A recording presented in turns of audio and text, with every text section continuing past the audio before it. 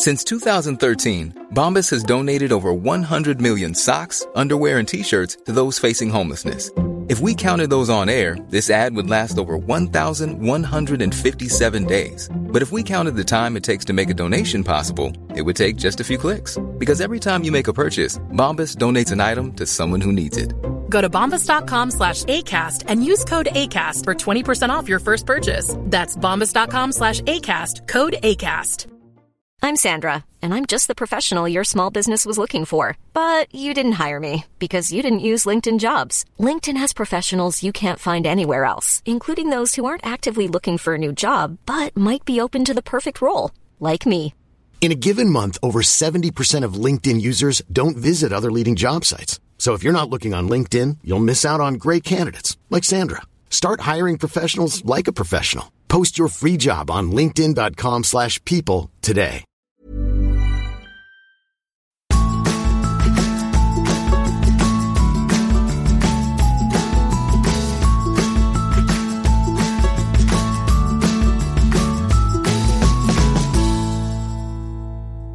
I den fjerde av totalt 8 repriseepisoder av Ingefær denne sommeren det mitt første intervju av Børge Fagerli som står for tur.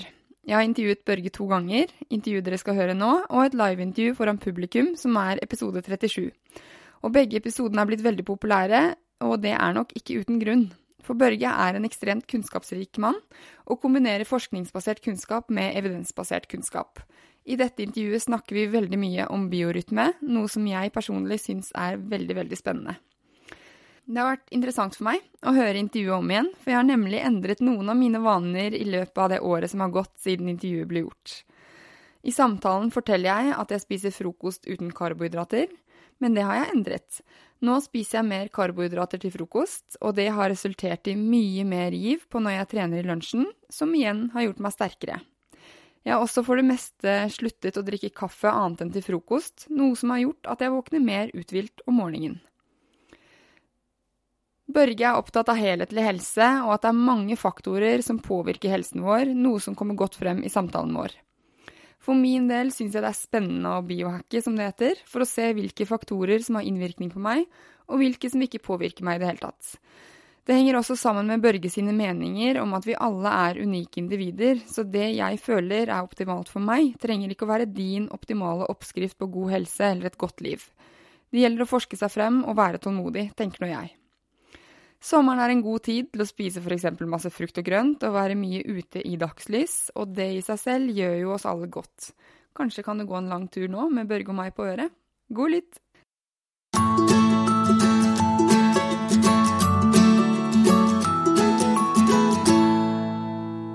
Børge Fagerli ukens gjest på Ingefær. Børge et kjent navn for mange av oss. Han har blant annet utviklet biorytmisk kosthold og myoreps. Han har vært og coach for et vel av vanlige mennesker, og tidligere også fitnessutøvere. Han har vært foreleser ved AFTP og skriver jevnlige artikler både for hvermannsen og mer akademiske, og har nå et online-kurs som går over 6 måneder, som jeg anbefaler av det jeg har sett av materialet. Og muligens kommer det en bok etter hvert også. Så Børge har god kunnskap om både trening og kosthold, men på Ingefær denne gangen så skal vi snakke om kosthold. Hallo, Børge. Hallo, og takk for at jeg fikk komme. Du, jeg så glad for at du vil være gjest på Ingefær. Jeg har gledet meg skikkelig til denne samtalen her. Ja, så hyggelig. Jeg tenkte at før vi går i gang med dagens agenda, kan ikke du fortelle oss litt hvem du er? Ja, prøver å gjøre en lang historie kort. Det jo en 42 år lang historie, så en sånn kort oppsummering vel at jeg allerede som barn gjorde meg mer sånn akademisk utmerket. Aldri egentlig vært noe særlig sånn god i fysiske idretter eller aktiviteter da. Så min greie var alltid å plukke alle lekene mine fra hverandre og forsøke å bygge de bedre når jeg puttet de sammen igjen. Lærte meg å lese når jeg var sånn 4 år gammel og fant mattebøkene til pappa i skapet når jeg fremdeles gikk på barneskolen, altså de fra videregående. Og lærte meg avansert matematikk helt av meg selv, fordi jeg syntes det var gøy. Så litt sånn freak på det området, men som sagt har aldri utmerket meg spesielt fysisk. Så min greie ble å forsøke å finne ut av hvordan menneskekroppen var skrudd sammen. Og så da hvordan man kunne skru den sammen bedre, eller få den til å fungere bedre. Så du kan si min karriere ble jo først dominert av mer sånn tekniske fag. Jeg er utdannet ingeniør innen telekommunikasjon, data og elektronikk. Men fant jo veldig fort ut at min lidenskap lå mer i det menneskelige aspektet, ikke liksom å fikse døde ting. Så min ingeniørbakgrunn gjorde da at jeg utviklet en evne til å systematisere en stor mengde informasjon, og så forsøke å plukke ut kan vi si, sånn praktiske retningslinjer og forstå helhetsaspektet ved menneskekroppen, sånn at i stedet for å liksom skjære alle over en kam og si at alle skal gjøre sånn, altså det her fungerer for alle alltid, så kunne jeg heller gå litt sånn i kjernen og finne ut hva det som fungerer best for hver enkelt person. Og egentlig at det har vært bare opparbeide med et navn, ikke via markedsføring, men bare ved å skrive om det jeg synes var gøy å skrive om. Og så har mange mennesker fått stort utbytte av det, og ja, jeg har jo, som du nevnte, jobbet ikke bare innen fitness, men også innen toppidrett. Så jeg har liksom tatt folk fra sånn topp 10-tilstand og til å stå på toppen av pallen, og hatt liksom mellom 5 og 8 utøvere i ulike konkurranser, og ja, hatt 60-80% av de deltakerne som var med i hver konkurranse helt på toppen. Så sånn statistisk sett så kan man i hvert fall si at jeg har klart å treffe bra. Og så det vel også en sånn du kan si den reisen jeg har vært gjennom, som har gått fra det veldig sånn tekniske, optimale, perfekte, har jo liksom tatt meg til den jeg i dag, der jeg har innsett det her menneskelige aspektet og følelser og liksom livsstil, og at det ikke dreier seg om å liksom ha en sixpack for å være lykkelig, men liksom evnen til å kunne leve lenge og være sammen med de du er glad i, og være i stand til å leke med ungene dine betyr så mye mer. Sånn at jeg forsøker så langt som mulig å bevege meg mellom de to aspektene i alt det skriver og foretar meg. Der mye forskning og veldig mye vitenskap og veldig mye tilsynelatende motstridende vitenskap. Så problemet ligger ofte i å klare å syntetisere ut det som praktisk appliserbart til enkeltpersoner. Det kan fort bli veldig overveldende, fordi spesielt når det virker som om alle motsier hverandre, så handler det vel egentlig mer om at fra et sånn helhetlig perspektiv så vil alt fungere. Det bare fungerer litt ulikt fra person til person, og etter årstid, og at om du er mann eller kvinne, at om du er overvektig eller tynn, og om du trener eller om du er stillesittende, og så videre og så videre. Så alt handler jo mer om kontekst. Og så skal det jo være brukbart for folk flest da, som faktisk har forhåpentligvis et sosialt liv, har familie og har en hektisk hverdag der man skal dra fra jobb og hente barn på skole og i barnehage og hjem og lage middag, og så forsøke å skvise inn litt egentid inn i alt det her. Så i det hele tatt også forsøke å practice what you preach, som det heter. At man i stand til å altså gjøre ting som faktisk fungerer både på seg selv, og så se at det fungerer i andre også. Får vel mer glede av å se at det fungerer hos folk flest enn at det fungerer hos meg selv. Så ja, jeg har et slags kall i livet som går ut på å kanskje redde verden en person i gangen. Det er bra, kall det da. Ja. Men jeg har fulgt deg en stund, og i begynnelsen så tenkte jeg at du var litt sånn fitnessfyr, for jeg kan, og det er kanskje litt, altså, hva skal jeg si, Jeg kan tenke mitt noen ganger om fitnessfolk da, fordi at jeg kan tenke sånn, de bryr seg bare om liksom fettprosent eller hvordan rumpa ser ut, og nå i dag må de bare trene bakside arm eller noe sånt. Men jeg har jo sett at det du nå skriver om jo ikke det i det hele tatt. Altså, for du nevnte jo nå den helhetlige livsstilen og kontekst, og senest i dag, vi prater jo sammen på en onsdag, og senest i dag på Facebook så delte jo du hvordan det å liksom gi 80% i stedet for 100 kanskje gir større resultater på alle aspekter av livet enn å liksom kjøre fullt på alt. Ja, det som jeg skrev der også, det der jaget etter perfeksjonisme som skader mer enn det hjelper.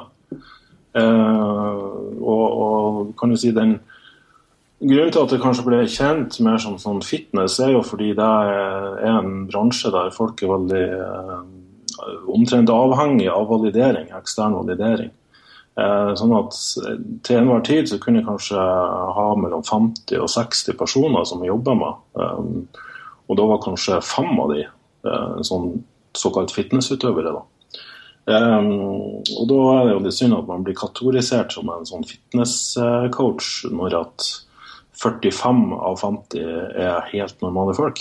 Og så skal det også sies at de som driver med fitness jo vanlige folk de også. Det bare noen som da kanskje har ambisjoner om å få en spesiell look eller å faktisk stå på en scene innsmort i brunkrem.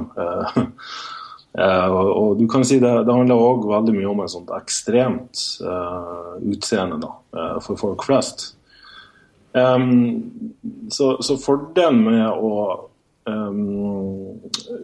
å jobbe i den bransjen at du lærer deg hva som faktisk kan ta ut det helt ytterste fra en person da, en helt vanlig person. Det veldig mange av de som jeg har fått helt til topps også helt vanlige folk som egentlig ikke hadde ambisjoner om en sånn type konkurranse i utgangspunktet. Men erfaringsmessig så handler det jo også om at det da faktisk har fått brukt min tilnærming som mer sånn helhetlig og mer balansert på folk som har gått den runden gjennom den vaskemaskinen og tørketrommelen som fitnessbransjen egentlig når du kommer ut og helt vrengt etterpå. Og jeg hadde en sånn filosofi om å hjelpe folk etter konkurranse også, fordi det var da de fleste krasjer da. Det står en sånn tomhet etter at du har liksom stått på denne scenen, og uavhengig av plassering så oppstår det en sånn greie, hva skal jeg gjøre nå? Der andre jo selvfølgelig har vært mer eller mindre ødelagt etterpå, fordi dietten har vært så ekstrem at de har alt av hormoner og fysiologi og mentalitet har omtrent vært helt ødelagt etterpå. Så handler det liksom om å da faktisk finne tilbake til hvem du egentlig, og hva det som driver det, hva det som viktig for deg. Og da handler det jo faktisk mye mer om å kanskje se bra ut naken for partneren sin, og være i stand til å leke med ungene sine i stedet for å faktisk se fin ut i bikini og ha sixpack. Så ja, de siste par årene har jeg vel tiltrukket mer og mer som folk som har vært mer eller mindre skadet av den tankegangen, og eller vil tilbake til liksom en sånn livsstilstilnærming og helseaspektet ved det. Men ikke miste det estetiske, kanskje? Ja, faktisk. Jeg har også hjulpet en del som har vært regelrett spiseforstyrret, som har vært inn og ut av helsevesenet i mange år uten å egentlig få noe særlig utbytte av det, fordi du blir på en måte stemplet som syk, i stedet for at du bare har et litt forstyrret forhold til din egen kropp og mat og trening og sånn. Så når du i stand til å se mennesker som bor inne der, og så ikke minst ha det tillitserklæringen det at en sånn person kommer til deg for å få hjelp, det at man har den tilliten gjør også at de hører mer på meg enn de gjør på en lege som kanskje forsøker å påtvinge de et visst matopplegg eller noe sånt for å liksom gjøre de friske. Vanlig er de mer som et sånt menneske og gir de nok mat og får de til å forstå betydningen av nok mat. Så ja, for å oppsummere da, det har vært en sånn naturlig prosess for meg selv da, å komme dit i dag, der det handler mer om å forstå helheten i alt, i stedet for å ha en mer sånn pragmatisk tilnærming heller enn en sånn dogmatisk tilnærming. Og forsøke å ekskludere enkelte typer mat eller matvaregrupper eller treningstyper eller hva det nå skal være. Eller la hver enkelt person finne ut hva er det som driver de, og hva er det de synes er gøy, og hva er det de trives med. Ja, så det er en sånn kort oppsummering da. Vi skal snakke om biorytme. Du har funnet opp, eller ikke funnet opp, altså du har noe som heter biorytmisk kosthold, men jeg tenkte vi skulle snakke mer om det vi allerede har begynt å snakke om, helheten. Ja. Hva legger du i ordet biorytme? Kort fortalt, igjen, jeg skal forsøke å være kort. Jeg er ikke kjent for å være så veldig kort. Det trenger ikke være så kort. Men alle har en intern klokke som sitter oppe i hjernen, og så eksisterer i ulike vev i kroppen, altså indre organer da. Og den klokka kjenner de aller fleste til når de reiser på tvers av tidssoner. Og da oppstår det en sånn forsinkelse eller forskyvning i den interne klokka, sånn at kroppen din tror at du fremdeles er i Norge, mens du egentlig er i USA eller i Thailand, eller hva det nå skulle være da.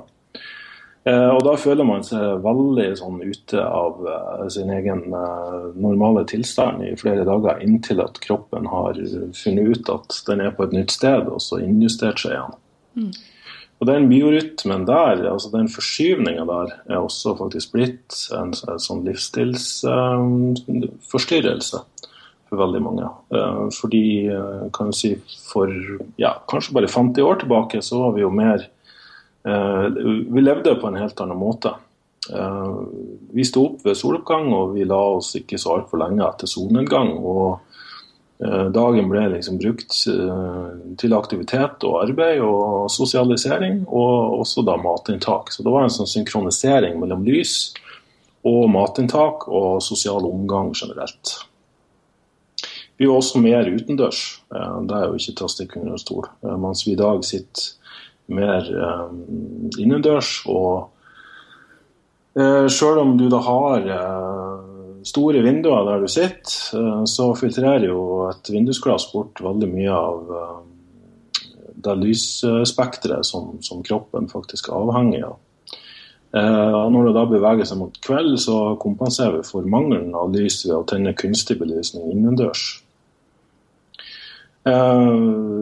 Samtidig så har vi forskjøvet matinntaket vårt, sånn at vi ikke bare forlenger dagen med kunstig belysning, men også med matinntak da. Og du kan si den mest ekstreme demonstrasjonen på hvor negativ effekt det her har, ser du hos skiftearbeidere. Der er det nå en rekke studier, det er hundretalls studier som dokumenterer den negative helsemessige effekten det har på kroppen. Fordi når alt er synkronisert da, når den interne klokke er synkronisert ved naturlig dagslys til riktig tid, aktivitet til riktig tid, og også matinntak til riktig tid, så fungerer kroppen sånn som den skal, og da vil dine hormonelle rytmer for eksempel, de har jo også en sånn hvis du tar en blodprøve på det her i løpet av en hel dag da, så vil du ha en sånn topp og bunn i alle hormonelle nivåer, alle fysiologiske funksjoner. Mens hos en person som har kunstig forskjøvet sin biorytme på den måten med kunstig belysning og matinntak og kanskje da mangel på aktivitet når man egentlig skal være i aktivitet, så ser man at mange av de hormonelle rytmene flater helt ut og blir sånn feilfordelt. Hvorfor kan det være farlig? Eller hvorfor det negativt?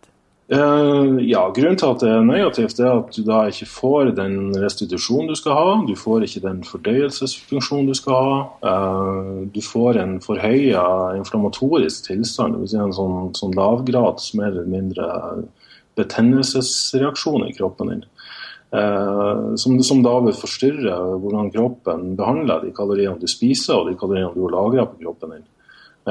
Så det forskyves mer over til lagring enn forbrenning. Og den lagringen innebærer også at den lagringen kombinert med den inflammasjonen da som Daniel Lieberman, da, en sånn professor som har skrevet en veldig glimrende bok som heter The Story of the Human Body. Han kaller det en mismatch disease. Som kort oversatt kan sies å være det en mismatch mellom vår evolusjonære programmering og vår moderne livsstil, som faktisk har medført alt fra hjerte-karsykdom til metabolske tilstander, altså diabetes type 1 og type 2, og du kan si veldig mange sykdommer kan relateres til den inflammasjonen, den betennelsen som jeg nevnte innledningsvis her. Og faktisk også den naturlige cellefornyelsesprosessen, der du i løpet av natta har en prosess som heter autofagi. Den går ut på at immunforsvaret ditt, når immunforsvaret ditt forstår at det natt, så går T-cellene inn og tagger syke celler og fjerner de fra kroppen din. Hvis du har en forskjøvet biorytme, så vil ikke den prosessen fungere. Og da har du en unaturlig cellevekst, og da kjenner jo vi i dag som kreft. For det biorytme, det du sier jo at ideelt sett så skal man liksom våkne ganske tidlig og føle seg frisk og opplagt, og så i løpet av dagen da så går jo mot kvelden så kommer melatonin som gjør oss trøtte og øker mens det lavt om morgenen og vi hadde lagt oss, så at hvis vi hadde levd uten alt det lyset vi har, så hadde vi jo lagt oss mye tidligere. Det var vel nå ser ikke jeg så mye på TV, men jeg vet at de på Robinson-ekspedisjonen, de la seg drittidlig og sto opp mye tidligere, sånn helt automatisk etter hvert, fordi det ikke var lysforurenset. Og vi har jo ikke, det jo ikke bare problemer med liksom kunstig lys inne. Nå har vi jo PC-er, iPhone'er, telefoner, og man sitter jo på det til langt på kveld. Altså man kan jo installere, jeg har installert noe på Mac'en som heter f.lux, som gjør at det tar vekk en del av det blå lyset. Så det skal hjelpe liksom litt, men likevel så sitter man jo, jeg kan sitte kjempelenge på kvelden foran Mac'en og jobbe, og det har jo påvirkning da, for eksempel på søvnen. Så det jeg egentlig vil frem til at hvis man for eksempel har søvnproblemer, så bør man starte med hvordan man starter dagen, og ikke bare slutte å drikke kaffe etter 12. Du ikke enig i det? Helt riktig. Og veldig bra det du sier der om den der med PC og Mac og telefon. Det vel faktisk gjort undersøkelser på det her, at vi i gjennomsnitt sjekker telefonen vår 220 ganger i løpet av en dag. Helt vilt. Ja, og det jo egentlig helt sinnssykt. Det sånn cirka hvert 50 minutt. Og jeg ser urovekkende mange mennesker som sitter bak rattet og sjekker telefonen sin samtidig, og til og med Tesla har jo en svær omtrent iPad midt i konsolen da, der man kan surfe på internett. Så det en veldig uheldig utvikling vi ser, og som vi kanskje ikke helt har innsett viktigheten av, men det oppmerksomhet rundt det. Det det absolutt. For eksempel Apple slapp jo nå siste versjon av operativsystemet på iOS, der de har en funksjon som heter Night Shift. Og den innebærer at du toner ned lyset, og så gjør det noe mer oransje og rødt. Ja, det det samme som den F-Lux man kan laste ned da. Ja, riktig. Og samme, altså jeg har flytt med Dreamliner til Norwegian til Miami, og da toner de alt lyset rødt og oransje på vei over for å minimere den biorytmeforskyvingen som oppstår, altså jetlagen. Så det kunnskap om da. Det det. Men du kan si I stedet for å plukke ut enkeltfaktorer, så må man faktisk se på helheten. Jeg har jo selv målt eller sett effekten av det å unngå, fordi det spesielt det blå lyset som forstyrrer på kveldene. Og det jo intuitivt logisk hvis når du ser at en solnedgang rød og oransje, det vil si når sola går ned så filtreres det blå lyset ut av atmosfæren. Sånn at ved å bruke telys og stearinlys og installere mange av de appene og aller helst å unngå den type eksponering sent på kveldene, så har vi målt søvnkvaliteten hos enkeltpersoner, og den har gått fra 4 timer lett søvn og 4 timer dyp søvn til 8 timer dyp søvn ved å innføre de intervensjonene her da. Og da våkner man jo opp som et helt annet menneske. Riktig. Da våkner det uten alarm, og som du sier på Robinson-ekspedisjonen, det også forsøk de har gjort med folk, der de har plassert I telt ute I skogen, og så bare sett hvilken påvirkning det har på både søvnrytme og generell helse, og det jo faktisk en såpass dramatisk endring I løpet av få dager at man kan spørre seg om hvorfor ikke alle gjør de intervensjonene der, altså, I sin daglige rutine. Man burde nesten ha en sånn greie på det. En eller annen hashtag eller noe sånt på Instagram, som ikke lov til å poste etter 7:00 da. Ja, faktisk. Så tidsstyrt Instagram-deling. Men det som jeg synes så interessant I det materialet jeg har lest, det jo at vi har jo en døgnrytme, men I hvert fall vi her I nord har jo også en årsrytme som også påvirker kroppen vår. Kan ikke du fortelle litt om det? Ja, helt riktig. For det faktisk sånn at sollys jo en veldig sentral del av hvordan kroppen forbrenner og metaboliserer kalorier. Så du kan si det sol gjør det at det øker din insulinfølsomhet eller din karbtoleranse. Og vi nordpå da, som da går store deler av året, nesten I komplett mørke, som de gjør nord for polarsirkelen, eller I hvert fall store deler av vinteren da, med veldig kort eksponering av sol. Så reduseres jo vår karbtoleranse ganske dramatisk. Der den selvfølgelig I stor grad kan kompenseres for ved aktivitet, men du kan si, går du 100 år tilbake I tid, så var det jo sånn at vi naturlig spiste mer, faktisk, det som I dag blitt steinalderkoster og lavkarbo. Kulde gjør også at du forbrenner mer, du øker din forbrenning. Så igjen, det moderne samfunnet mer sånn at vi pakker oss godt inn I klær og skrur opp varmen innendørs når det kaldt ute. Der kunne det kanskje være syndere for oss å faktisk eksponere oss mer for kulde. Også da, når du begynner å knytte sammen påvirkning av kosthold, så ser vi at vi da faktisk fungerer bedre på lavkarbo på vinterstid, ganske enkelt fordi tilgang på en ananas og en banan I desember et moderne fenomen som menneskekroppen ikke helt har klart å tilpasse til. Så mye av det kan du slippe unna hvis du en svært aktiv person som trener mye og forbrenner glykogen og sånn, men du kan si at det helt klart en sånn årstidsrytme der spesielt for oss nordboere enda viktigere med styring av kosthold I forhold til årstid, siden vi har den varierende lyspåvirkningen som vi har da. Men det litt sånn interessant på hva både jeg har lyst på av mat, men også hva jeg opplever venninner har lyst på av mat på årstidene. For veldig mange av oss har jo mer lyst på liksom feit mat på vinteren, kjøtt og fisk og altså, smør og rett og slett mer lavkarbo, mens på sommeren så fyser jo nesten alle på salat og jordbær og eple. Yes. Men det jo også forskjøvet I og med at vi kan gå på Rema 1000 anytime og kjøpe masse mango og lage smoothie, liksom. Ja, nettopp.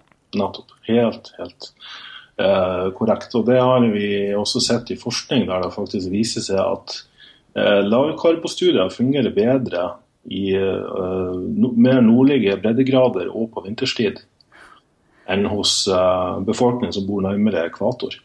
Og da det jo ulike matvaner, og vanligvis da hadde det ikke vært et moderne samfunn i de to delene av verden. Riktig. Hiring for your small business? If you're not looking for professionals on LinkedIn, you're looking in the wrong place. That's like looking for your car keys in a fish tank. LinkedIn helps you hire professionals you can't find anywhere else, even those who aren't actively searching for a new job but might be open to the perfect role. In a given month, over 70% of LinkedIn users don't even visit other leading job sites. So start looking in the right place. With LinkedIn, you can hire professionals like a professional. Post your free job on linkedin.com/people today.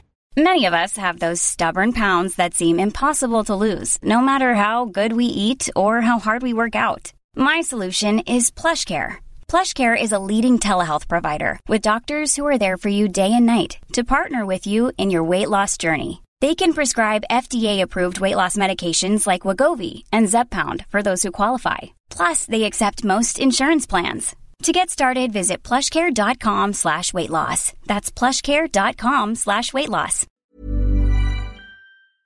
Men jeg tenkte vi kunne prate litt om kosthold på, altså biorytmisk kosthold. For det jo interessant. Hva liksom en optimal frokost? Ja, det et ladet spørsmål. Så igjen, vi tilbake til litt sånn, både når på året det og også hvordan din fysiologi for øvrig fungerer. Så du kan si, for å ta frokost først da, så det jo forskning da som viser at frokosten en av de såkalte tidsgiverne, eller sightgivers, som de kalles.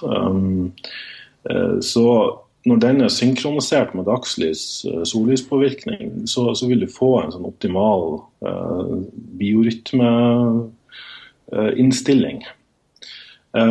Og også da hva du spiser til frokost, det kan jo være sånn at da vi tilbake til individuell karbtoleranse. Så hvis du har mer fett på kroppen, hvis du mer stillesittende, hvis du har mangel på sollys, og hvis det vinterstid, så vil en frokost være mer i nærheten av lavkarbo. Den vil være rik på protein og fett og litt mindre karbohydrater.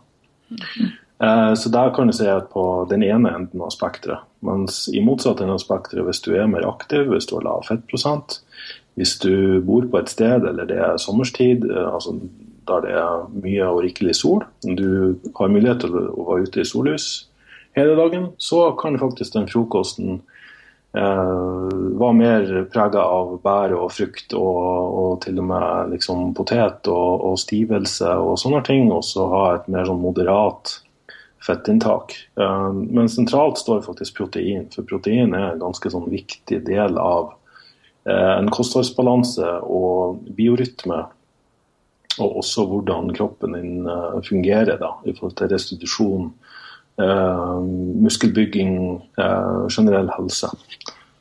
Så derfor blir det som sagt litt vanskelig å definere en optimal frokost, men hvis du tar utgangspunkt i en sånn veldig jevnt balansert frokost som har like deler karbohydrater, protein og fett, energimessig, så kan du tune deg i forhold til som sagt ditt aktivitetsmønster, hvor mye fett du har på kroppen, hvorvidt du for eksempel har mye inflammasjon og altså den type tilstand da.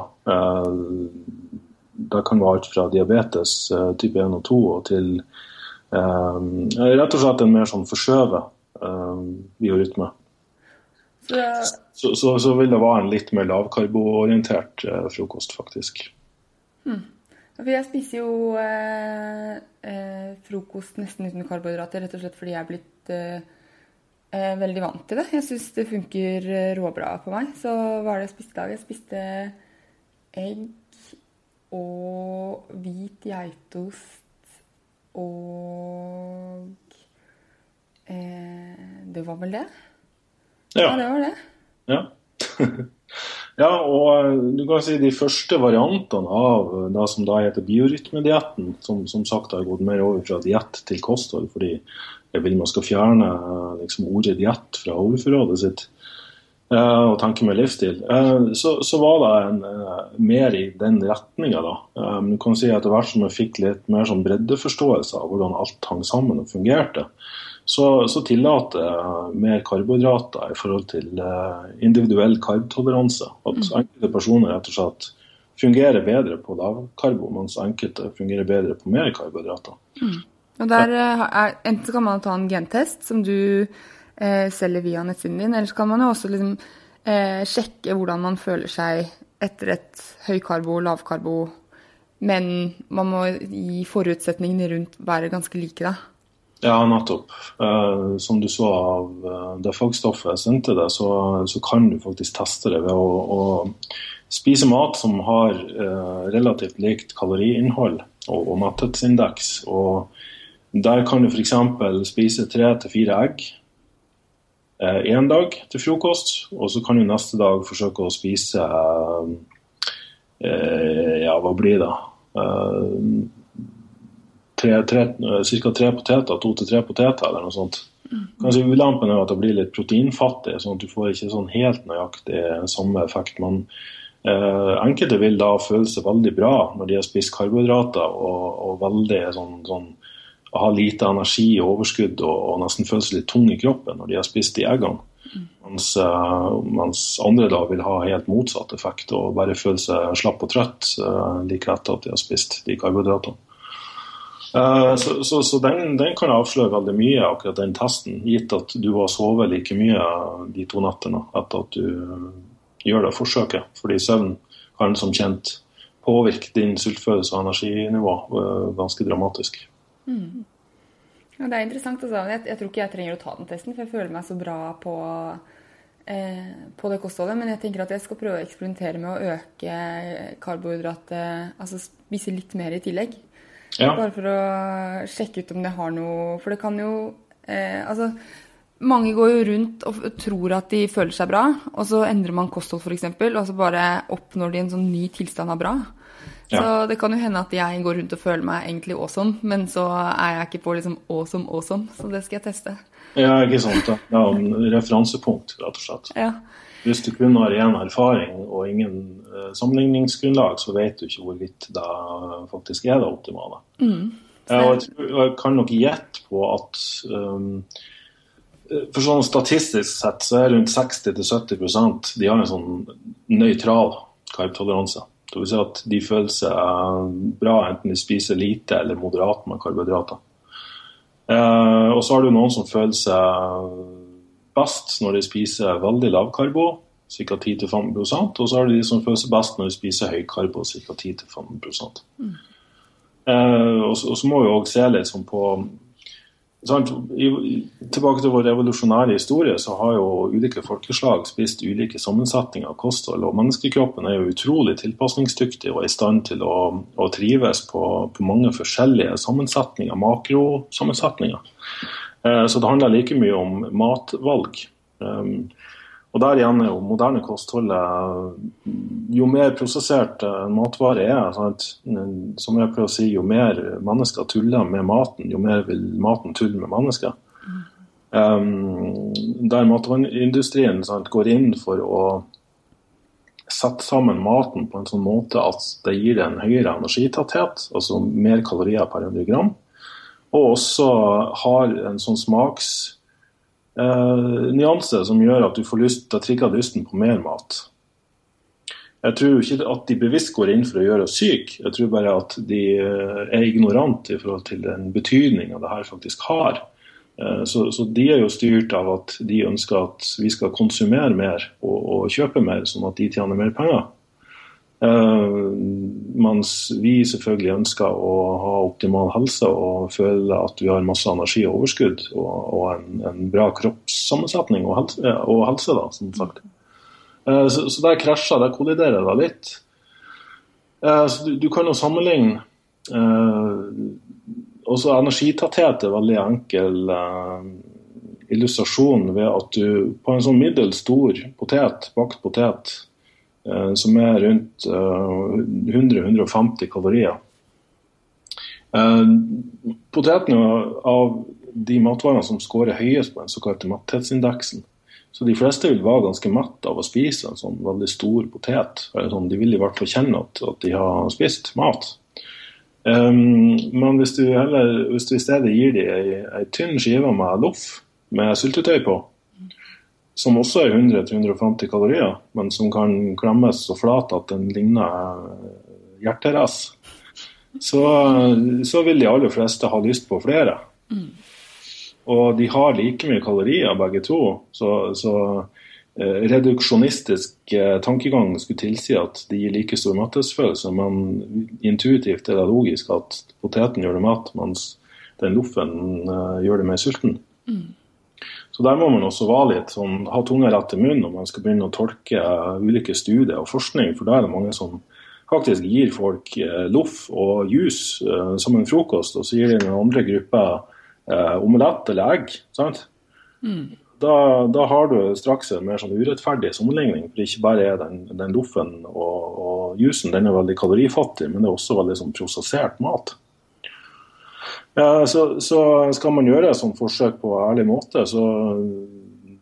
så må man være litt bevisst på matvalg. Altså, min filosofi den at når du gjør matvalgene riktig og sørger for at du har nok protein i hvert måltid, ikke nødvendigvis mye, men bare nok, så vil du jevne ut mange av de forskjellene som mange opplever i forhold til lavkarbo og høykarbo og alt det der. Altså, da handler det ikke så veldig mye om enkelte næringsstoffer eller eksklusjon av enkelte matvaregrupper, men mer om sammensetning og matvalg, at du faktisk velger mat som så nært naturen som mulig.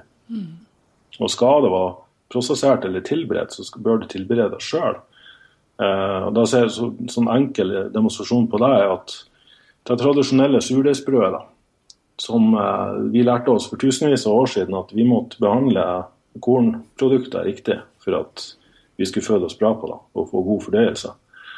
Den surdeigskulturen vil jo da gå inn, altså det jo en prosess som tar gjerne et døgn før du har fått satt en brøddeig riktig. Den går jo inn, og så klipper den opp de glutenforbindelsene og nøytraliserer glutenet, sånn at det ikke forårsaker så stor negativ effekt hos mange. Den omdanner mange av karbohydratene til organiske syre. Det derfor det heter surdeig, sånn det smaker litt syrlig. Da stimulerer jo blant annet magesyreproduksjon og setter i gang liksom, de fordøyelsesenzymene som vi trenger for å metabolisere den brødskiva riktig. Så sammenligner sånn surdeigsbrød, som da kanskje har en tredel av det opprinnelige karbohydratinnholdet og gir en sånn veldig flat blodsukkerprofil med en sånn loff du kjøper på butikken, eller om det så et sånt havrebrød, typisk butikkbrød da. Får du en sånn skyhøy blodsukkerrespons og insulinutskillelse som gjør at folk ikke føler seg bra, blir veldig fort sulten og veldig fort slapp.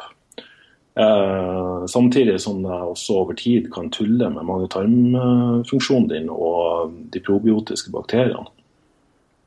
Så igjen, det tradisjonelle og tradisjonskosten, jeg synes det veldig lurt å forsøke så langt som mulig å bevare de tradisjonene, altså hvordan menneskeheten gjennom hundre og tusener av år har lært seg at vi må lage mat for at vi skal føle oss bra. Ja, for det jo ikke uten grunn til det.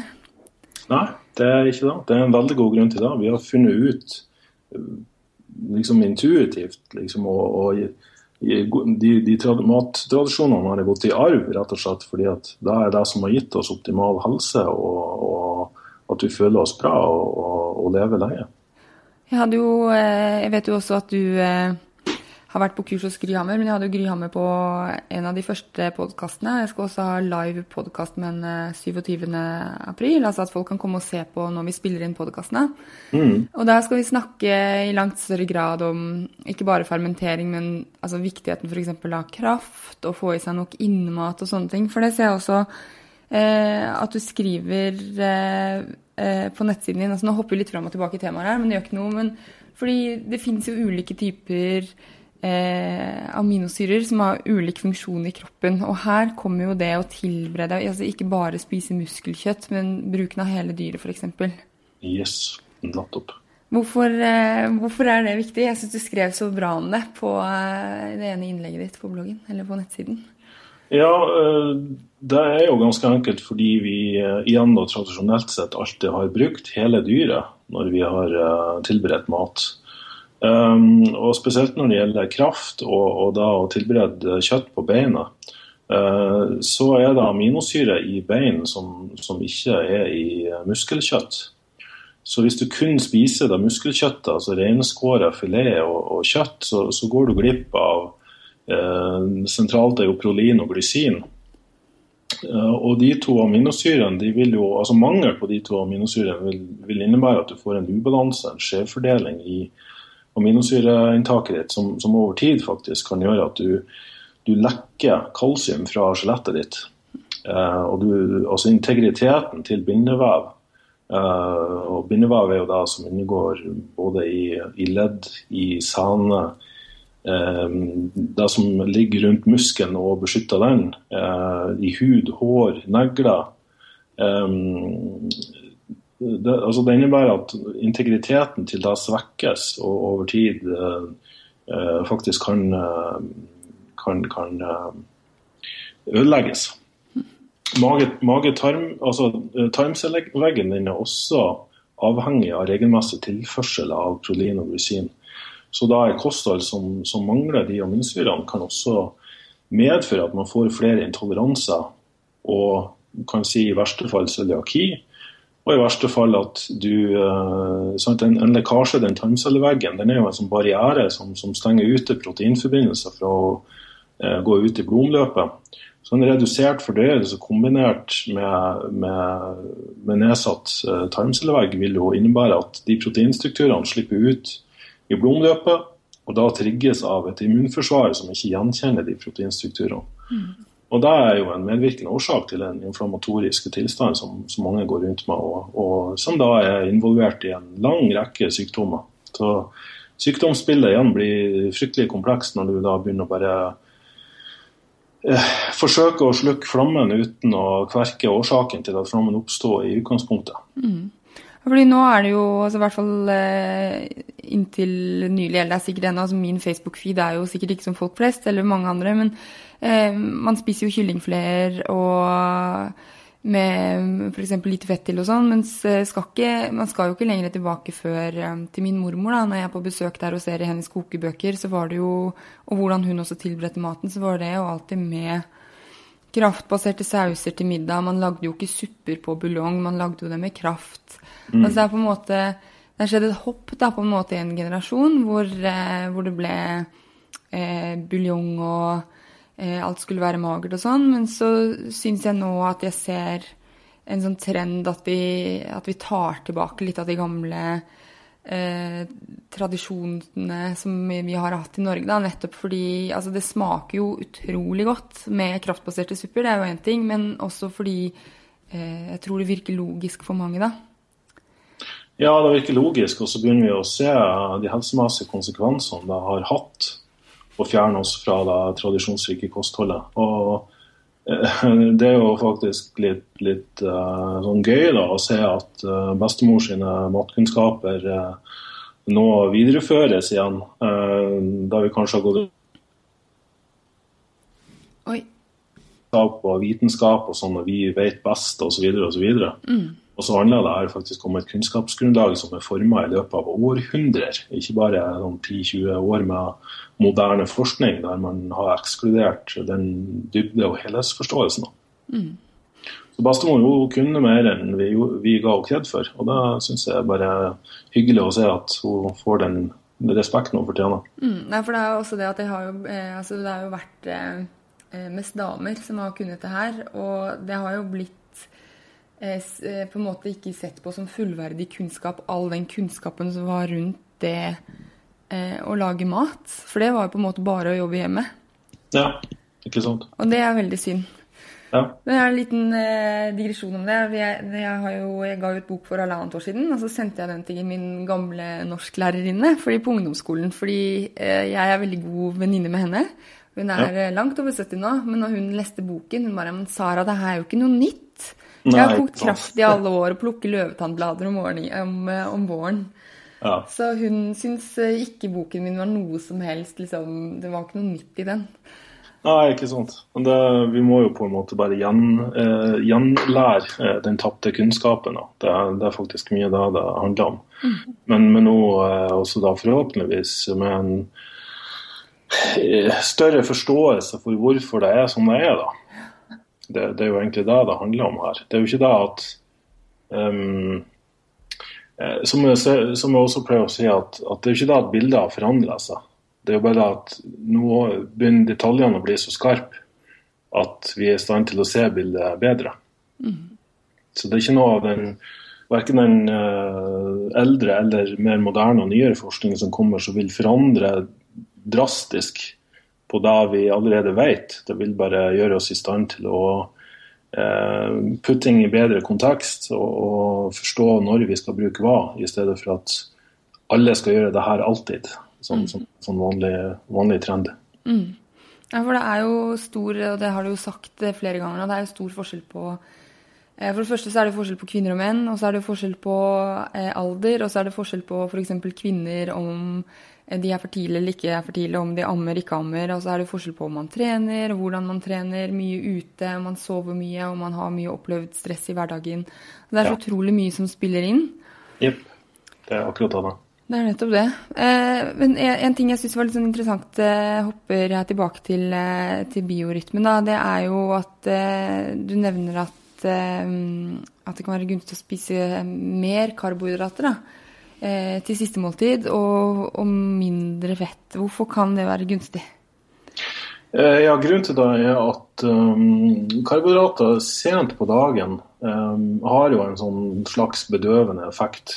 Det viser jo mange studier ser at karbohydrater tidlig på dagen I riktig balanse med de andre makronæringsstoffene kan promotere det som kalles spontanforbrenning, det vil si både evnen og lysten til å bevege seg mer og være mer I aktivitet. Hvis du derimot ikke I aktivitet, så vil det bare gjøre det trøtt. Så sånn paradoksalt da, igjen, så det når kvelden kommer og sola går ned og I det hele tatt insulinfølsomheten og alt nedreguleres, så kan karbohydrater, ikke nødvendigvis en enorm mengde karbohydrater, men det å ha nok karbohydrater siste måltid kan være med på å resette biorytmen din for neste dag, gjøre det trøtt og indusere bedre søvn. Og da det også egentlig ganske viktig at det måltidet inntas mellom 2 og 4 timer før leggetid, at man igjen da ikke bør spise alt for sent. Men der spiller det en ganske sentral rolle, og der det en del nyere forskning som begynner å peke I den retningen også. Det veldig interessant, fordi vanligvis så spiser man jo, eller altså mange av oss spiser jo kanskje rett før man legger seg, for man snackser litt, og der jeg fæl, altså, for jeg lager alltid, eller forbereder ofte mat til kidsa. Og jeg synes at de spiser ganske god mat. Ja. Så jeg prøver å jobbe med meg selv, og liksom ikke smånafse på det på kvelden, nettopp for å få, fordi egentlig så jeg ikke sulten, men også for å få et vindu hvor da kroppen reparerer seg selv, og hvor man ikke trenger å fordøye ting da. Riktig. Ja, og det også I forhold til fett, som du nevnte, så det sånn at vi starter dagen med en sånn oppregulert evne til å fordøye og forbrenne fett og styre det over til produksjon av energi I stedet for lagring. Men senere på dagen så avtar den evnen, og da kan det være fordelaktig å redusere inntak av fett, sånn at det ikke sånn voldsomme, altså at det siste måltidet har så veldig mye fett at ikke sånn at det tar veldig lang tid å fordøye og metabolisere fett, og da spesielt når det inntas I siste måltid, så vil det ta veldig lang tid før du går inn I den autofagiprosessen som jeg nevnte her tidligere. Ja, med den cellerensingen. Og det sånn, ser du på de kulturene I dag, jo veldig sånn interessert I det her blue zones, som det heter. Det jo 5 områder I verden der de har sett at mennesker lever til de langt over 100 år, og samtidig ved god helse.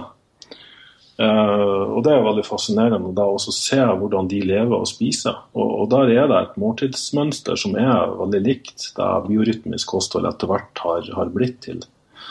Der det siste måltidet ofte veldig proteinrikt, og vi ser at å ha nok protein det siste måltid vil gjøre at du har nok aminosyre til å liksom reparere og restituere med. Men det sjelden veldig sånn fettrikt da. Altså jeg sier ikke at man skal ha null fett i det måltidet, men at det gjerne litt sånn magrere typer proteinkilder der. Også mer sånn plantekost og grønnsaker og sånne type ting. Så at man har en sånn fin balanse mellom karbohydrater og protein, og så kanskje da litt mindre fett. Men studier viser også at hvis du gir omtrent fri tilgang til hvis du gir en identisk kalorimengde innenfor et sånt større spisevindu, det vil si veldig sent, og så får den andre gruppa begrenset tidsvindu med tilgang på akkurat like mye fett og kalorier, så vil faktisk den ene gruppa gå opp i fettprosent og vekt, mens den andre gruppa vil gå ned i fettprosent. Og det også veldig fascinerende. Det sentrale ser da ut til å være fett. Det fri tilgang på fett omtrent døgnet rundt gjør at der vi normalt sett skulle switche over fra liksom forbrenning til lagring, så har du da liksom fri tilgang til kalorier en periode der kroppen helst skulle hatt pause fra både fordøyelse og metabolisme da. Det litt gøy at du sier det, fordi jeg tenkte vi kunne snakke bare eller flere, jeg har en fast spalte her på Ingefær som du snart må hoppe ut i. Det ene da hva du spiste til frokost. Det har jeg hatt flere som sier nei, jeg spiser ikke frokost. Eller så det også mange i min bekjentskapskrets og sånn som driver med IF, også periodisk faste. At de kanskje står opp om morgenen, drikker en kaffe og litt vann, og så spiser de til lunsj. Eventuelt så har de såkalt fettkaffe da, som ser ut til å liksom bli kjempepopulært her i Norge, hvor man tilsetter kokosfett, kanskje litt smør og en eggeplomme eller et helt egg. Og det strider jo litt imot det kostholdet, den biorytmen som du snakker om. Hva tenker du om det? Ja, det litt sånn både og. For du kan si at mange mer skuddsikre enn andre, for å si det på den måten. Altså, de tåler mer. Og det å ha en sånn forskjøvet måltidsrytme på den måten, altså det ikke skadelig i seg selv å skippe frokost, fordi mange kan som sagt da slippe unna med det. Men de langsiktige konsekvensene av det kan innebære litt avhengig av hvordan resten av kostholdet ser ut og livsstilen din ser ut, at du forskyver døgnrytmen på en sånn måte at du fungerer progressivt dårligere og dårligere. Og jeg har jo fulgt folk gjennom mange måneder og selv fulgt det som periodisk faste kosthold, der man føler seg veldig bra i starten. Og grunnen til det jo en sånn evolusjonært program som slår inn, fordi det faste innebærer jo at du da har matmangel, og da skal det drive det sånn at det setter i gang neurotransmittere og adrenalin og alt mulig, og liksom motivere det til aktivitet, til å komme deg ut og finne mat, sånn at du faktisk kan få gi det mat igjen. Så på kort sikt, så gjerne i 2-3 måneder av gangen, så kan du faktisk føle deg veldig bra på det, fordi at du får en slags rus av å skippe den frokosten. Men på sikt så vil mange av de fordelene mange opplever av den frokostskippingen ta det igjen da, og der man progressivt begynner å føle seg mer slapp og doven og oppleve ulike symptomer som man kanskje ikke automatisk knytter til det å skippe den frokosten. Man kan jo for eksempel, altså som kvinne i hvert fall, for jeg vil si at jeg manisk opptatt av stabile hormoner for oss kvinner. Yep. Fordi det å ha regelmessig mensen, det å ikke ha så mye PMS for eksempel, det å kunne bli høvelig fort gravid, sånne ting jo sunnhetstegn. Altså hvis man for eksempel ikke har regelmessig mensen eller ikke blir så fort gravid, da, så fremt det ikke noe feil med partneren din, så kan det tyde på at det hormonelle feil med kroppen, eller at kroppen for stresset. Hvis jeg tenker sånn evolusjonært da, at hvis kroppen din stresset, så har den jo ikke, eller hvis kroppen din tror at du i fare, for kroppen vet jo ikke om altså kroppen skjønner jo ikke at du ser mye på TV på kvelden for eksempel, den bare stresset, og hvis kroppen din tror at du i fare, så har jo ikke den lyst til å fostre opp et barn i fare, så da bare skrur den av liksom fertiliteten da. Og i hvert fall det jeg har gjort av research og sånn, så det kan i hvert fall periodisk faste for kvinner over lengre tid, og det samme også med for lite karbohydrat for kvinner, gjøre kroppen stresset, og dermed mister vi fertiliteten. Ja, det helt riktig da. Jeg har jo en sånn slide som jeg alltid pleier å dra opp når vi begynner å snakke om den hormonelle syklusen der. En studie har vist at kvinner foretrekker ulike menn, avhengig av hvor de den hormonelle syklusen. Hvis hun I eggløsningsfasen, så foretrekker hun en maskulin mann. Hvis hun har menstruasjon eller I overgangsalderen, så foretrekker hun en mann med teip over kjeften og et spyd I brystet, men som brenner I helvete. Det ventes ingen flere studier på dette temaet, naturlig nok. Det var en litt sånn morsom vri på det, men du kan si at den hormonelle syklusen høyst relevant for kvinner, der vi menn såpass stabile, vi har en daglig testosteronpuls. Mens kvinner har nesten med sånn 1 til 2 ukers mellomrom, så har de nesten en totalt omvendt fysiologi. Nettopp på grunn av de hormonelle svingningene. Så fra menstruasjon og de neste 2, kanskje opp til 3 ukene, så vil kvinner liksom, for da det en mer sånn østrogendominant fysiologi, der østrogen har en beskyttende effekt på muskler og ledd.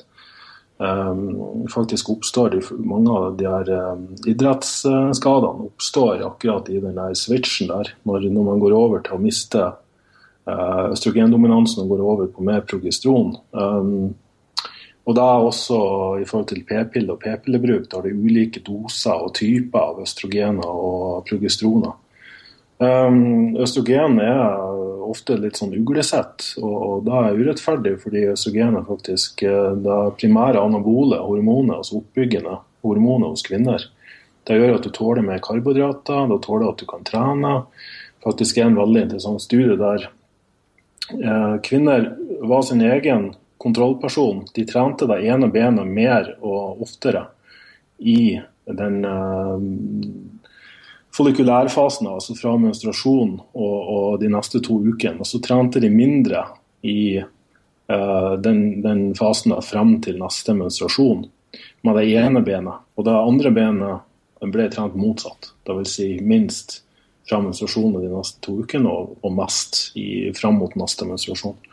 Og da var det faktisk sånn at det benet som fikk mest trening I den østrogendominante fasen fra menstruasjon og de neste 2-3 ukene, og minst akkurat den PMS-uka der man naturlig føler seg mer sånn off, da økte faktisk 30-40% mer I styrke og muskelmasse enn det andre benet.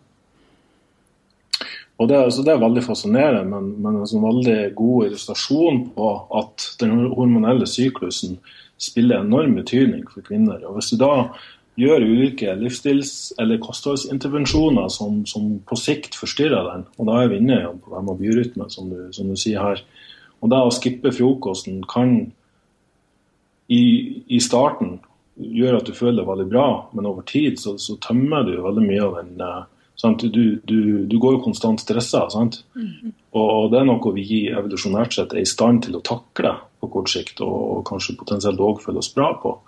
Men så reverseres det, fordi at kroppen da etter hvert skjønner at hei, jeg får ikke mat når jeg skal ha mat, og de stresshormonene som pumpes ut kronisk liksom, over lengre tid, da vil på sikt forstyrre de fysiologiske og metabolske prosessene I kroppen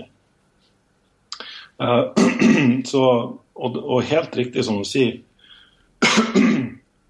hvis du ser på forskning som gjort på periodisk faste, så kan det fungere veldig bra på menn, men det langt mindre forskning som viser positive effekter hos kvinner, og faktisk potensielt negative effekter. Blant annet på kolesterol og på insulinfølsomhet, at det kan forstyrre den over tid. Det det som viktig med å ikke sluke alt rått som står på nettet og ulike magasiner og sånn, fordi det viktig, I hvert fall som kvinne, da, at ta høyde for det studiene du leser utført på menn eller kvinner, for eksempel, for det så innmari stor forskjell på oss. Riktig. Også, altså periodisk faste, man kan tåle det som kvinne, men at spisevinduet, da, altså alle de timene man kan spise bør være større for kvinner, men du skriver jo også at man kan jo på en måte kjøre periodisk faste, men man bør bare gjøre det om natten eller om kvelden, når man ikke så aktiv, altså at man bare har siste måltid klokken 7, da, så spiser man neste klokken 7 igjen, så har man jo faktisk 12 timer hvor man ikke inntar noe I stedet for å liksom ha siste måltid klokken 10, og så neste dag igjen klokken 10, for da har man jo forskjøvet den naturlige rytmen.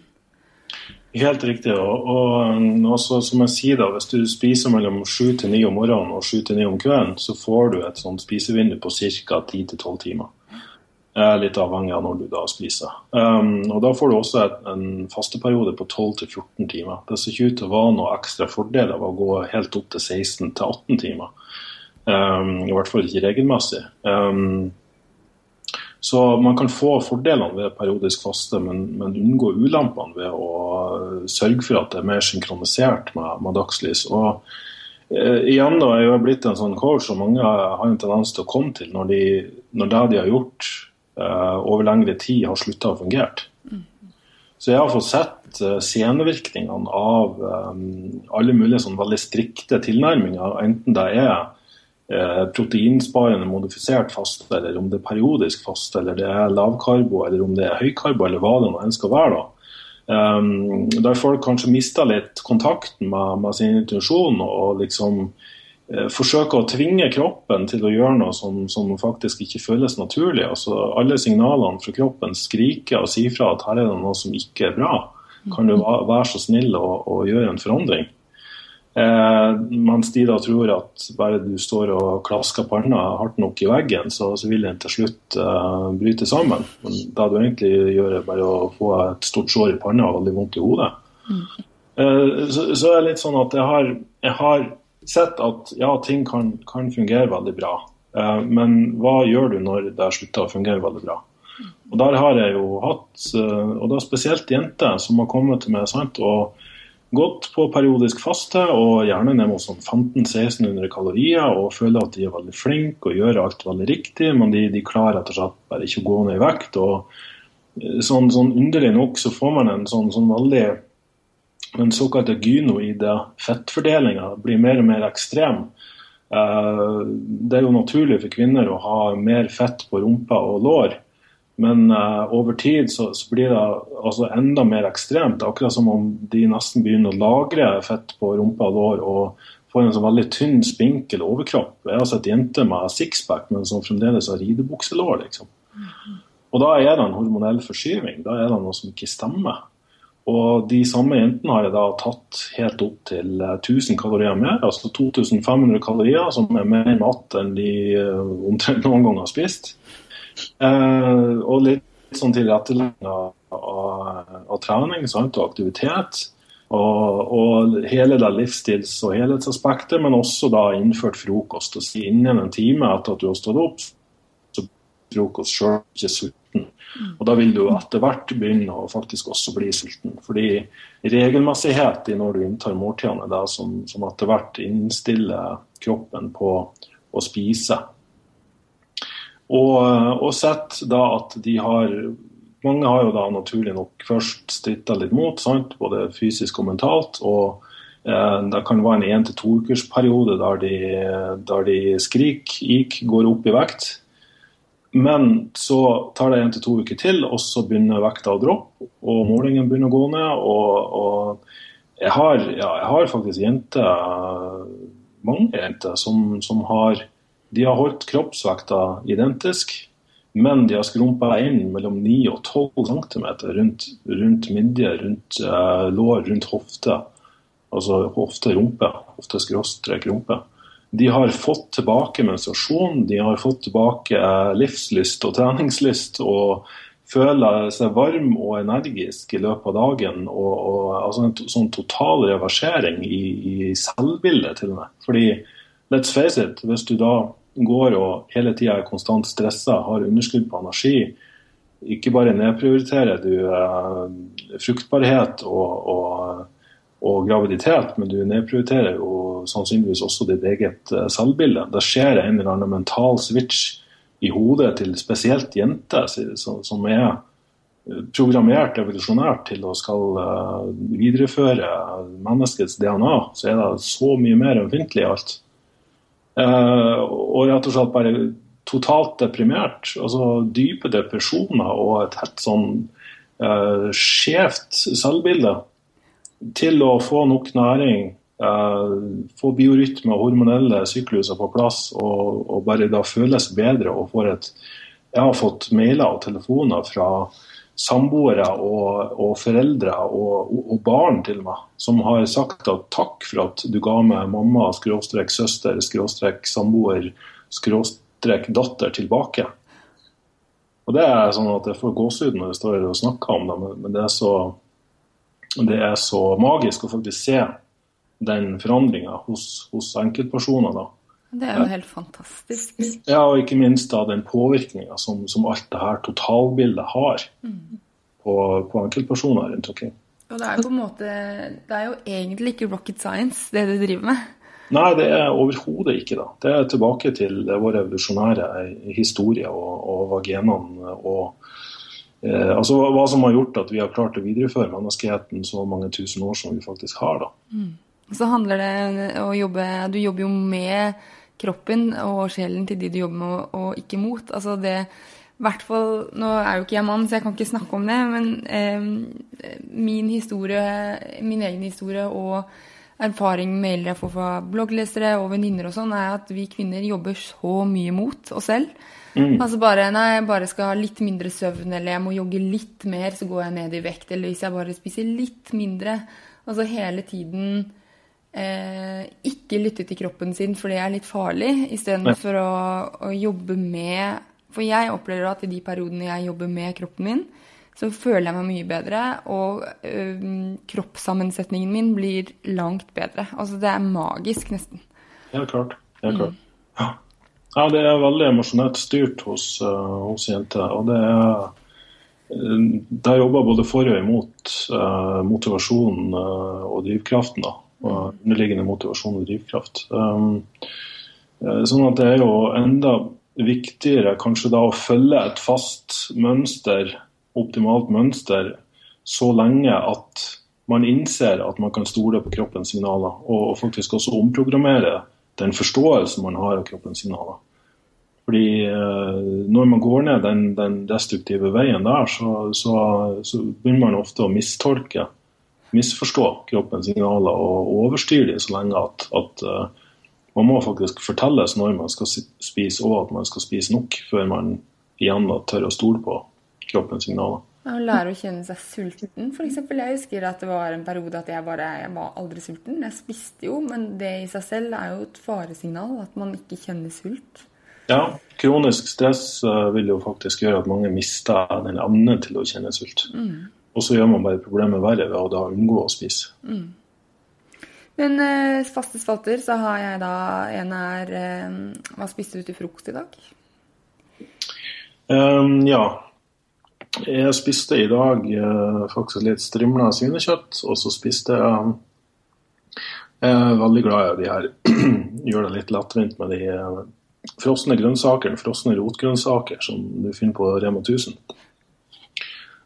Så både rotgrønnsaker og lapskausblanding, som da bare liksom kålrot og purre og gulrot og potet og sånne ting, i en sånn fin balanse. Og så har jeg litt kokosmelk oppi og krydrer det opp, og ja, innimellom bruker jeg litt avokado, eventuelt litt nøtter og sånne ting. Så dagens frokost veldig ofte basert på det. Og akkurat i dag så var det en sånn variant. Det jo for mange middag, det der. Altså det middagsassosiasjoner. Jeg forsøker i hvert fall, jeg har merket at hvis jeg over lengre tid spiser en veldig liten frokost, så reduserer det min energi og mitt ønske om å bevege meg i løpet av dagen. Så det påvirker sultfølelsen resten av dagen hvis at jeg spiser for lite til frokost. Så det noe jeg har kommet frem til selv, at for meg som en ganske stor mann, så må jeg faktisk spise såpass mye at jeg kjenner at jeg klarer meg helt frem til lunsj igjen. Da går jo fort 4-5 timer mellom hvert måltid, og for min egen del, jeg spiser jo 3 måltid om dagen. Og selvfølgelig kan det føles unaturlig for mange å spise sånn type mat til frokost, men igjen da alternativt for meg kan det være surdeigsbrød med noe egg og litt ost og sånn. Jeg også veldig glad i geitost. Så det litt sånn alt etter humør og hva jeg føler for da. Men det en kombinasjon som jeg faktisk bare føler meg veldig bra på, og bevarer mattesfølelsen til lunsj. Lager du surdeigsbrød selv? Ja, jeg har periodevis gjort det, men jeg får også fra Duggur, som en sånn gårdsbutikk, både kraft og surdeigsbrød og sånt. Så en sånn hektisk hverdag det ganske deilig å bare få en sånn forsyning med der imellom. Men jeg både bruker langsomkoking i gryte og koker kraft og gjør veldig mye selv. Og fast gjest på lørdagen hos oss, det jo surdeigspannekake. Det høres godt ut. Det tror jeg skal få Jon til å lage. Altså, min samboer jo han som lager surdeigsbrød her i kokken. Det veldig strenge retningslinjer for hvem som lager hva, og han driver og liksom kniper inn salt og koser seg, eller jeg tror han koser seg da, siden han baker brød ganske ofte. Men det blir jo veldig, veldig godt. Ja, det blir da, som sagt, jeg kan spise 2-3 skiver surdeigsbrød, så føler jeg meg matt. Og nå det her surdeigstarteren Donald, som har fått oss Gry Hammer. Så, ja, samme. Ikke sant? Han fin av Donald, det skal han ha. Han det. Han lever nå i Tyskland hos mamma Hava, sprudler og koser seg. Ja, gøy. Hva ditt beste helsetips? Oi, mitt beste helsetips? Shit, det var et ganske lavt spørsmål. Jeg tror jeg nesten vil si at det handler om å tenke om hva vil bestemor ha gjort. Bra den. Ja. sånn kort fortalt. Rett og slett bare prøve å kjenne litt med rette hva kroppen din forsøker å fortelle det. Fordi kropp og hode henger sammen. Det så alt for mange som prøver å separere dem fra hverandre og tenke at hodet skal fortelle kroppen hva den skal gjøre hele tiden. Men målet må jo heller være at kropp og hode som faktisk henger sammen i halsen skal snakke sammen og samarbeide. Ja, den fin den. Ja. Så kan jeg jo tilbake til mormor. Hun begynner jo å bli veldig gammel nå, men hun har jo alltid hatt surdeigsbrød og egg og kaviar til frokost. Og så har hun spist en stor lunsj, og så har hun alltid beveget seg i løpet av dagen. Så når hun ble pensjonist, så syklet hun en timestur hver dag for å være ute i solen. Og så jobbet hun i hagen og sånne ting. Ja, det gøy at du sier jeg har en mormor som begynner å nærme seg 100 år nå. Og hun har akkurat samme, har levd som bonde i mange år, og etter at min morfar døde, så hun var ute og måkket snø på vinteren, og slo gresset og malet hus på sommeren, og i hele tatt har vært i aktivitet i hele sitt liv, og spist, sant? Og den måten som er da forsøker å lære vår generasjon i dag. Ja, det interessant altså. Du, Børge, vi nærmer oss, eller vi har gått over en time, og vet du hva, du må komme tilbake, fordi her det cirka 1000 spørsmål på blokka mi, som jeg ikke har fått dekket, og det jo veldig, veldig bra. Ja, absolutt. Det jo et tema jeg kan snakke om i dagesvis. Og jeg kan spørre om i dagesvis. Så det her veldig, veldig gøy. Det en bra match. Men tusen takk for at du var med på episode 1 av Børge Fagerli på Ingefær podcast. Ja, takk for at jeg fikk være med. Det har vært veldig spennende og gøy. Veldig gøy. Takk. Ok.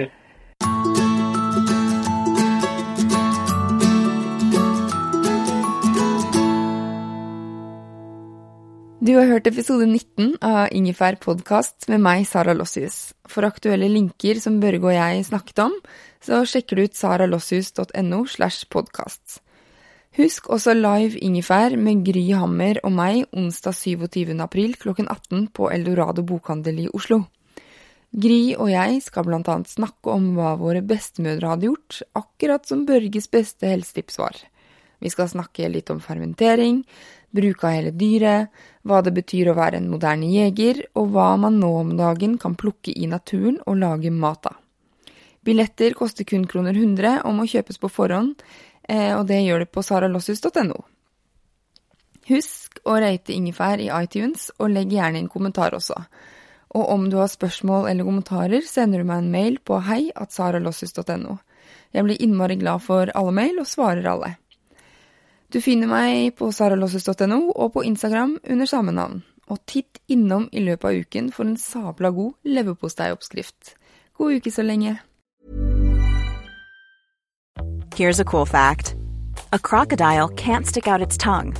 Another cool fact, you can get short-term health insurance for a month or just under a year in some states. United Healthcare short-term insurance plans are designed for people who are between jobs, coming off their parents' plan, or turning a side hustle into a full-time gig. Underwritten by Golden Rule Insurance Company, they offer flexible, budget-friendly coverage with access to a nationwide network of doctors and hospitals. Get more cool facts about United Healthcare short-term plans at uh1.com.